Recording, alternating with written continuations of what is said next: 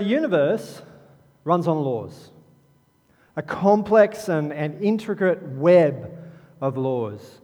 And you can't break these laws. They'll break you if you try. For example, the law of gravity or of Murphy's Law. And the wisest man who lived once said, "As a man thinks in his heart, so he becomes." And so we have another law of the universe, and that is that what you behold, you become. Or you are what you eat. So what do we focus on in life? What do you focus on in life? What are your attitudes towards life in general, towards work, relationships, what you watch on TV, what you listen to? What are your attitudes towards these things? Who do you want to become? Who do you want to be in 5 years from now, 10 years from now? What do you want your life to be like? Because I can tell you from experience and from talking to others who have gone before me that if you want the best life you can have, it comes from daily encounters with Jesus Christ. It comes from a consistent focus on our Saviour. And we get this, in part, a big part, through reading His Word, through reading the Bible. And that's what I want to talk about this morning. This book is an amazing book. The Guinness Book of Records admits that the Bible is the only book that outsells it year after year after year after year. A classic, it has been a bestseller since 1455, when it was the first book that was ever printed. It's been around for a while. And it's amazing because, quite simply, it saves people. It gives people that full and abundant life that I'm guessing every single one of us would like. It's a compilation of people's experiences with God, and it shows us what God is like and the types of experiences that we can expect with God. One writer said, "These things are written so that you will put your faith in Jesus, the Son of God. And if you have faith in Him, you will have true life or full life or abundant life." And it answers the big questions. It answers questions like, where did I come from? And what's my purpose here? And where am I going? What's it all about? It answers those questions. And the Bible claims that all the Bible, the whole lot, is given by inspiration from God. It wasn't written just by men, but it was inspired by God. And it's useful to teach us what's true and the best way to live, the best sort of life we can have. That's what it says it's for. And this book is amazingly written. If you ask the police, if the police come to an event like a car accident or something, and they have two accounts, two eyewitnesses which are exactly the same, they know something's up, because that never happens. If you ask different people to relay their memory and account of an event, you're always going to get differences. You're always going to get different perspectives, and sometimes contradictory. And yet, this compilation of 66 different books, written by about 40 different people, whose education and background vary greatly, from kings to shepherds to scientists and attorneys and army generals, fishermen, priests, and physicians, on 3 different continents, by people who in most cases had never met, over a period of about 1,500 years, in 3 different languages, on the most controversial subjects you will ever read about, and yet it reads as if it was written by one great mind. Have you ever thought about that? It's because it was written by one great mind. The Bible says that prophecy never came because some human desired it, but holy people wrote from God as they were moved by the Holy Spirit. This is an amazing book. Can we trust it? There are so many reasons I could give you why we can trust it. In a world where trust is so fleeting and so hard to earn, if you look simply at Jesus and the prophecies about Jesus, there are 125 Old Testament prophecies about Jesus the Messiah who would come. I'll give you just a few, and we can throw a few of these up on the screen, I think, maybe. One, he was to be born in Bethlehem, born of a virgin, of David's lineage. The attempted murder by Herod was prophesied, that he would be sold for 30 silver coins, that he would be crucified, that lots would be cast for his clothes, no bones would be broken, he'd be buried in a rich man's tomb even though he wasn't rich. The year, the day, and the hour of his death was foretold, and that he would be raised from dead on the third day. Dr. Peter Stoner, who was the former chairman of the departments of mathematics, astronomy, and engineering at Pasadena University in California, worked with 600 students for several years, applying the principles of probability to the prophecies of the Messiah. They chose just 8 of the 125 prophecies and concluded the probability of all 8 being fulfilled by one person in their lifetime was, I don't even know what that number is. For me, that number's impossible. That's what that number is, right? So what would be the odds of 125 prophecies, not just 8? It just couldn't happen. This is an amazing book, filled with what you need to enjoy life abundant with God now and forever. So what's in it? We've got quite a cross-section of people that attend this church, from those people who are really new to all this to those people who have been living it with it for years. And so this morning I want to have a look at a few things that hopefully will speak to all of us in some regard. But let's start with, what's in it? Is it a bunch of rules on how to live a totally drab life and stories of boring saints doing airy-fairy meaningless stuff? No! This book is filled with ripping tales of mistakes and adventure of real people, the dirty linen of royals and commoners, rich and poor, ugly and beautiful, musicians, prostitutes, slaves, hired killers, great leaders. Some of the stories are tragic: rape, mass murder, divorce, betrayal, family breakdown. And others can be absolutely hilarious. But all of them make you think. All of them make you think. Stories of people's experiences with God. And it builds our expectations of our experience with God. So if you're new to this book, or if you perhaps haven't dived into this book for a little while, what do you read?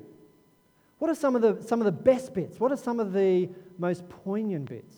We've got a list up on that we can throw up on the board. I want to go through a few of these. Now, this morning, stop reading the list, back here.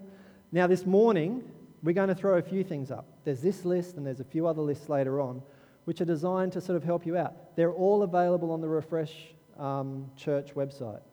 Who knows what the Refresh Church website address is? Can someone yell it out?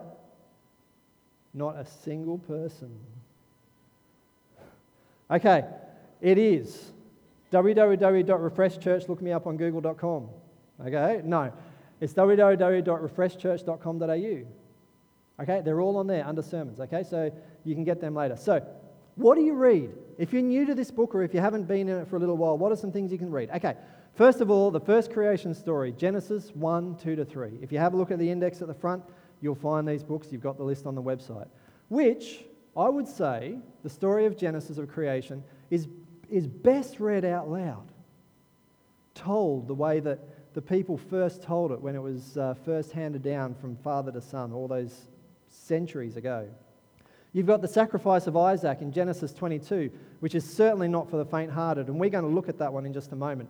You've got Joseph, a rich man's favourite son who becomes a slave, survives, then rises to prime minister by wit, work and principles. You've got Samson's big muscles, wobbly faith, dumb choices, tragic love life, and bloody war record. A giant-sized problem for little David. King David's affair wrecks his family and his kingdom. Why is King Solomon about to cut this baby in half? Esther, an orphan girl, who becomes queen and risks her life to save a nation from genocide over 2,000 years before Hitler. A book of advice and witty two-liners from King Solomon. I definitely advise everyone has a look at that book and start in chapter 10. 3 friends defy the ruler of the world, of the known world, and live to tell their tale. They get away with it. Daniel gets thrown to the lions and finds out he is a cat person after all. The entire but very brief book of Jonah, which is in many ways a dark comedy. Have a look at that one. The birth of Jesus. Read that in Luke 1-2. Jesus heals a cheeky blind man. Jesus and the prostitute. Jesus' Sermon on the Mount. And if you haven't read that before, it will blow your mind. Jesus' death and resurrection. And you can find that in all the Gospels. Read it in each one and see what the differences are. There are so many cool stories that you can start with if you haven't been in this book before or if you haven't been in it for a while. Pick one now. Think about the ones we just read through and maybe make a conscious effort to read through the one that caught your attention the most, maybe tonight or this afternoon after church. Get back into it. So there is such a breadth of different types of stories in here. But there's also something else that's amazing about this book. You can read it for entertainment. You can read it for information. But also read it as a love letter that builds a relationship. Learn to find the meaning behind the facts. For example, the story where Jesus saves the life of a prostitute that the religious leaders were going to condemn to death. Meaning, he said to her, I don't condemn you. Go and sin no more. What does that mean for me? He says to me, I forgive you, Jason, for X, Y, Z. Now put it behind you and go and live right. Look for the meaning. And one of the really amazing things about this book is the layers of depth that you seem to continually discover. Something new. Every time you go into it, you can read the same story over and over again and still get something deeper and something new out of it. Amazing. You don't get that from any other book. So let's do that. Let's have a look at how that whole depth thing works just for a moment. If you've got your Bible, if you've got your mobile phone or your tablet or whatever it is that you read on, grab it. We're going to throw it up on the screen as well. I'm going to read through a story really quickly, and then we're going to have a look at how this depth thing works just for a moment. So if you've got something you're going to read it on yourself, turn to Genesis 22. If not, I believe it's about to be on screen. Here we go. Okay. Genesis 22 verse 1, if you're reading along. I'm going to read through this pretty quickly just for time's sake. So let's have a look. Sometime later, God tested Abraham. He said to Abraham, Abraham, here I am, he replied. Then God said, take your son, your only son whom you love, Isaac, and go to the region of Moriah. Sacrifice him there as a burnt offering on a mountain I will show you. And early in the next morning, Abraham got up, loaded his donkey. He took with him 2 servants and his son Isaac. And when he had cut enough wood for the burnt offering, he set out for the place God had told him about. And on the 3rd day, Abraham looked up and he saw the place in the distance. And he said to his servants, stay here with the donkey while I go with the boy over there. We will worship and then we'll come back to you. Abraham took the wood for the burnt offering and placed it on his son Isaac. And he himself carried the fire and the knife. As the 2 of them went on together, Isaac spoke up and said to his father Abraham, Father? Yes, my son, Abraham replied. The fire and wood are here, Isaac said, but where is the lamb for the burnt offering? Abraham answered, God will provide himself the lamb for the burnt offering, my son. And the 2 of them went on together. When they reached the place God had told him about, Abraham built an altar there and arranged the wood on it. He bound his son Isaac and laid him on the altar on top of the wood. And then he reached out his hand and he took the knife to slay his son. But the angel of the Lord called out to him from heaven, Abraham, Abraham! Here I am, he replied. Do not lay a hand on the boy, he said. Do not do anything to him. Now I know that you love God because you have not withheld your son, your only son. Abraham looked up, and there in a thicket he saw a ram caught by its horns. He went over and took the ram and sacrificed it as a burnt offering instead of his son. So Abraham called that place, "The Lord will provide." And to this day it is said, "On the mountain of the Lord it will be provided." The angel of the Lord called out to Abraham from heaven a second time and said, "I swear by myself, declares the Lord, that because you have done this and have not withheld your son, your only son, I will surely bless you and make your descendants as numerous as the stars of the sky and as the sand of the seashore. Your descendants will take possession of the cities of their enemies. And through your offspring, all nations on the earth will be blessed because you have obeyed me." Okay, so for anyone who's been a Christian for a while, you probably know the story. Some of you might be new to the story. That's fine. It's a pretty basic story. There's a lot going on, but we get the plot line, right?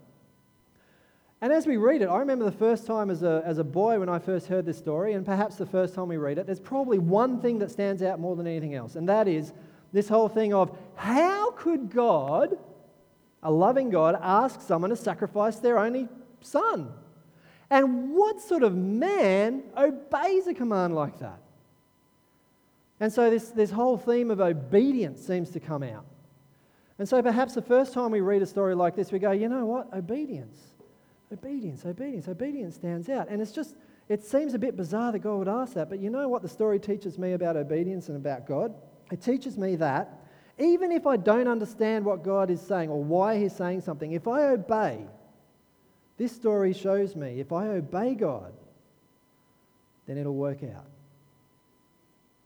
And so we get this layer of meaning about obedience. And then perhaps someone else reads it, or perhaps you come back and read the story again a little later in time when you've learned a little bit more about God, or perhaps God's just trying to say something a little different to you. And you read the story again, and all of a sudden, there's another layer of depth to this story. All of a sudden, when you read the story through, you realize that Abraham knew what God was like. You see, in a world where all the other heathen gods were asking for human sacrifices, and culturally, this was something that happened, Abraham knew that his God was against that. He knew that his God did not support human sacrifices. And Abraham expected that God would somehow provide because he knew what his God was like. And there are so many passages in the story that give hints to that. For example, when he says to his servants, when they get to the mountain, and he says to his servants, "You guys stay here with the donkey, I'm going to go with the boy," and what does he say? "I will come back to you?" No, he says, "We will come back to you." Somehow, Abraham knew his God well enough that he knew something was going to happen. And so we get this second layer of depth where we say, it's not just about, I have to blindly obey, but Abraham knew his God. He knew what God was like. And so then we read it again sometime later and we get another layer of depth. Abraham didn't just know what his God was like, but he, with all his being, believed that God would save Isaac.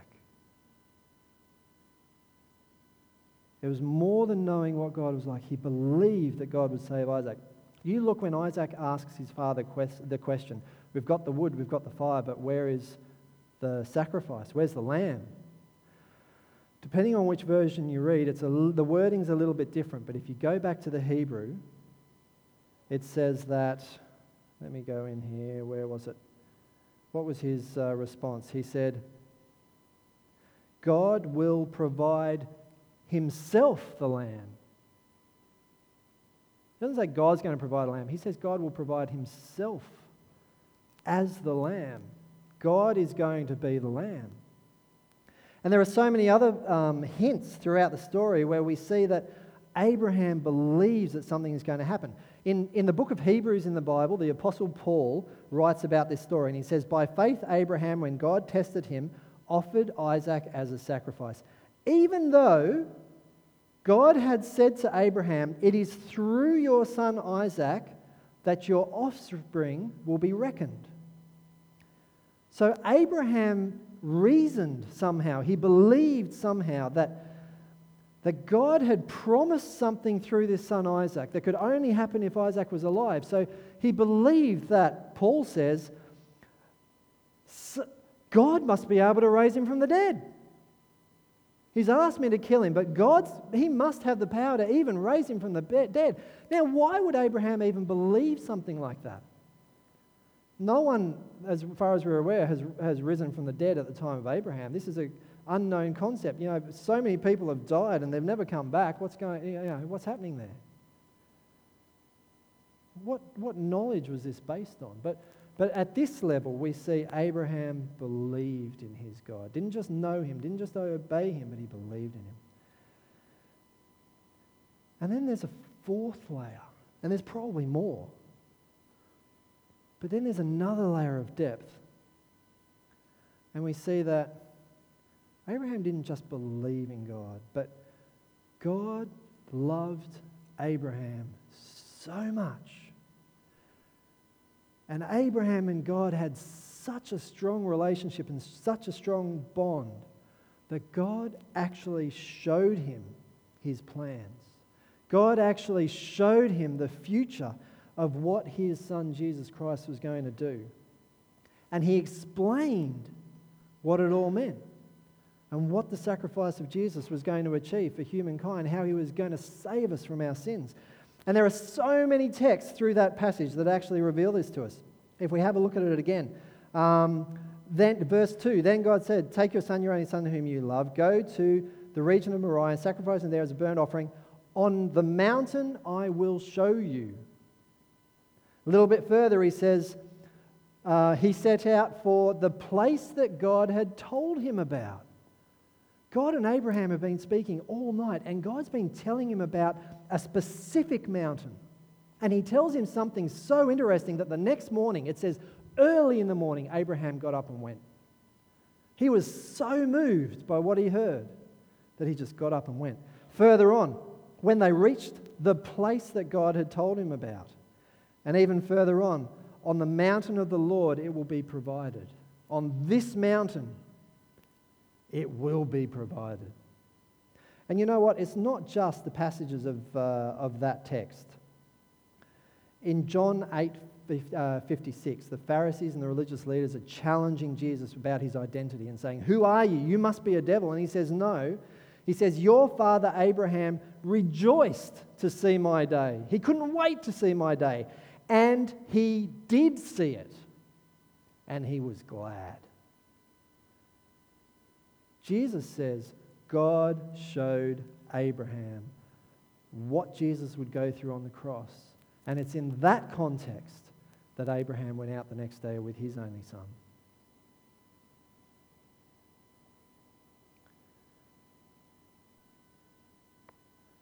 We ask, how could God ask Abraham to sacrifice his only son? I couldn't sacrifice Cooper, my only son. I couldn't do that. I couldn't kill him. I couldn't go through that. But that's what God the Father did.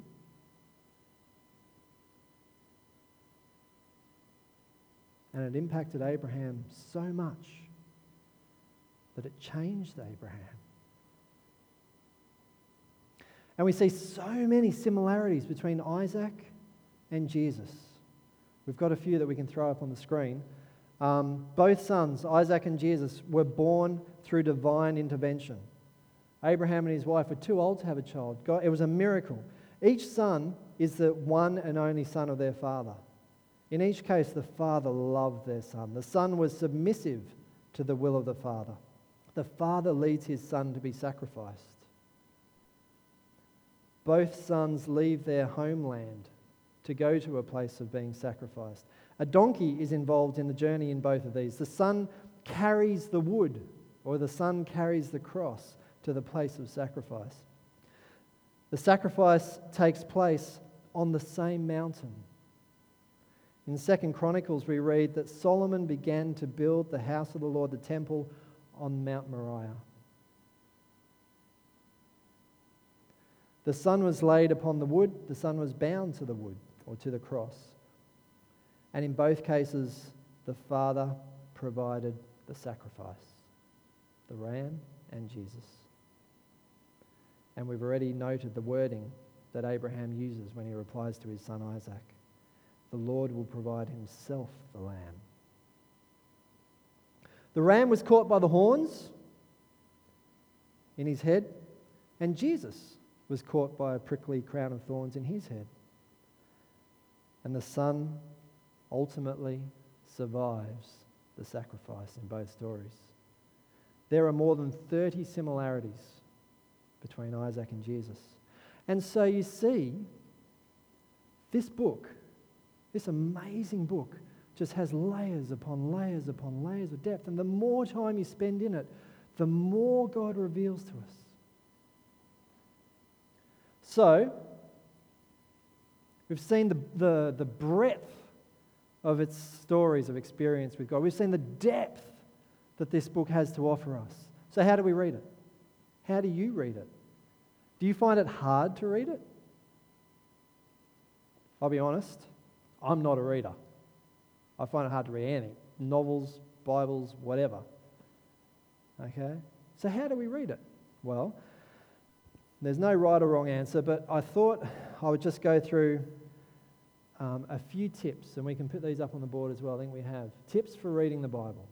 Here's a few things for you to think about. And it might just help you out a little bit. Number one, make it a daily encounter with Jesus.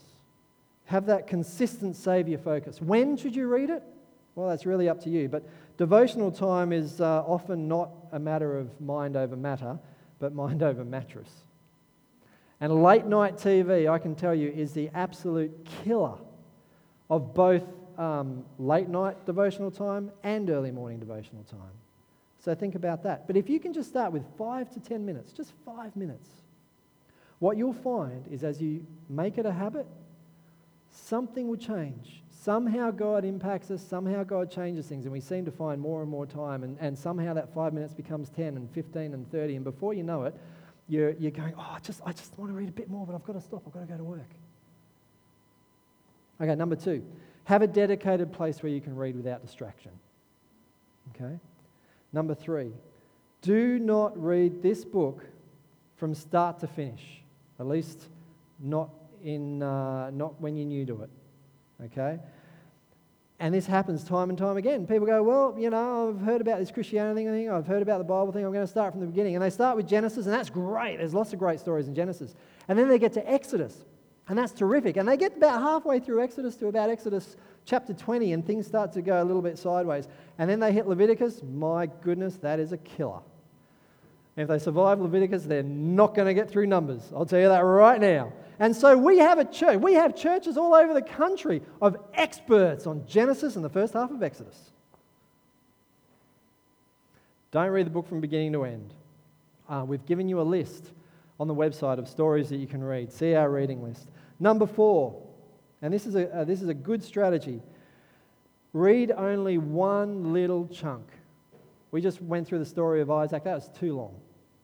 Really, it was too long. Just read a little chunk. Just something small, and think about, it might be just a little parable, a little miracle, a little teaching, and it helps you focus on one thing throughout your day. And it's a lot easier for you. If you do, maybe at lunchtime or something, you have a bit of downtime, you'll find that it's much easier for you to reflect on one little thing. Take one little thing with you through the day. When you read your stories, reread to relive. Most of us are visual. Make a video of what you're reading in your head and ask yourself the questions. What was it like? What did it smell like? What did it sound like? What is the wind blowing? Is it hot? Put yourself into the story and really live it. Reread it to relive it. Number 6, always ask yourself, what I'm reading, what does this tell me about Jesus? Even in the Old Testament stories, what does this tell me about Jesus? And we just had an example of that with the story of Abraham and Isaac. Number 7, try keeping a journal. As you're reading, you don't have to write a lot, but as you're reading, try to journal your experience with God's Word. Are you perhaps similar somehow to the people in the story that you're reading about? Do you have questions? Write them down. Has God given you some kind of aha moment or insight? Write it down for yourself. Mention anything that jumps out. Or perhaps just write a little message back to God. You've read His word, write something back. Number 9, don't do it alone. The Bible isn't a novel. It's not an inspirational manual. It's not a history book or anything else that you would normally put into the category of a book. It wasn't made with the goal of getting you to curl up on a chair with a hot drink and enjoy a good read. It's a collection of writings that are meant to be shared, debated, wrestled over, and talked about with other people. So I'd encourage you, find a friend or a family member or a small group in this church or someone else to actually partner with you through your journey in the Bible. And you know what? If you're interested in doing that, already, we've talked about small groups a few weeks ago. Neil talked about that, and there are small groups which are happening where they're reading through the Bible. Join one of those. There are other groups that are spontaneously starting. You know, there are groups of people who are saying, I want to learn the basics and about baptism. If you're interested in that, talk to Neil. If you're interested in joining up with people, talk to Neil, talk to whoever, myself, Simo, whoever it is. Don't do it alone. And number 10, make good use of the numerous and amazing resources that are available out there. I think we might have a quick screenshot of some of those. No, we don't. So this is the church website. And on there, if you can see it at the top in the main menu, we've gone to sermons, and then there's 3 sub-menus under there, and you'll find all these resources there. And there's a list of links. There's Bibles, there's devotionals, there's commentaries that help explain the stories. There's sites, Adventist sites, which will help you. There are other church sites. I've put a few Christian bookstore web links up there where you can buy stuff. There's everything you need to get started. Okay? Have a look at it and use the resources available to you. This is an amazing book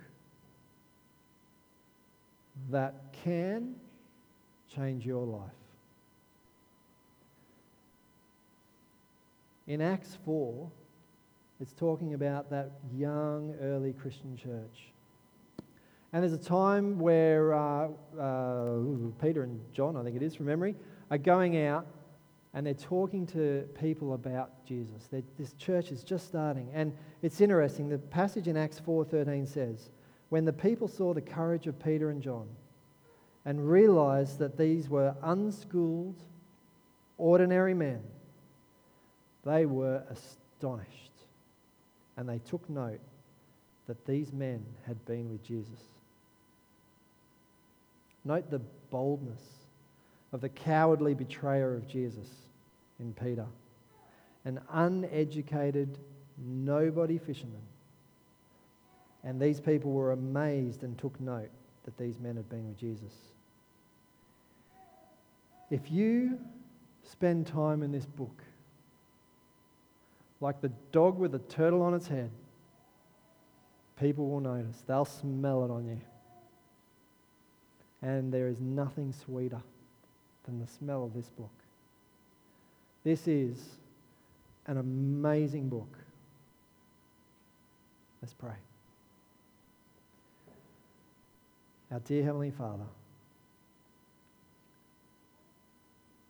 I pray that you will continue to speak to us through your word and through your Spirit. And I pray that you will make us receptive.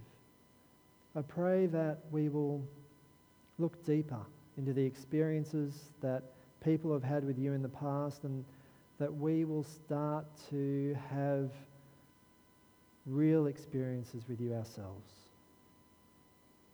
I pray for every head that's bowed here this morning and for our families. And I pray that we will look for excuses to get into your word and to spend time with you, and that you will reveal amazing mysteries and wonderful truths to us like you have to so many characters in this book. Go with us, I pray. In Jesus' name, amen.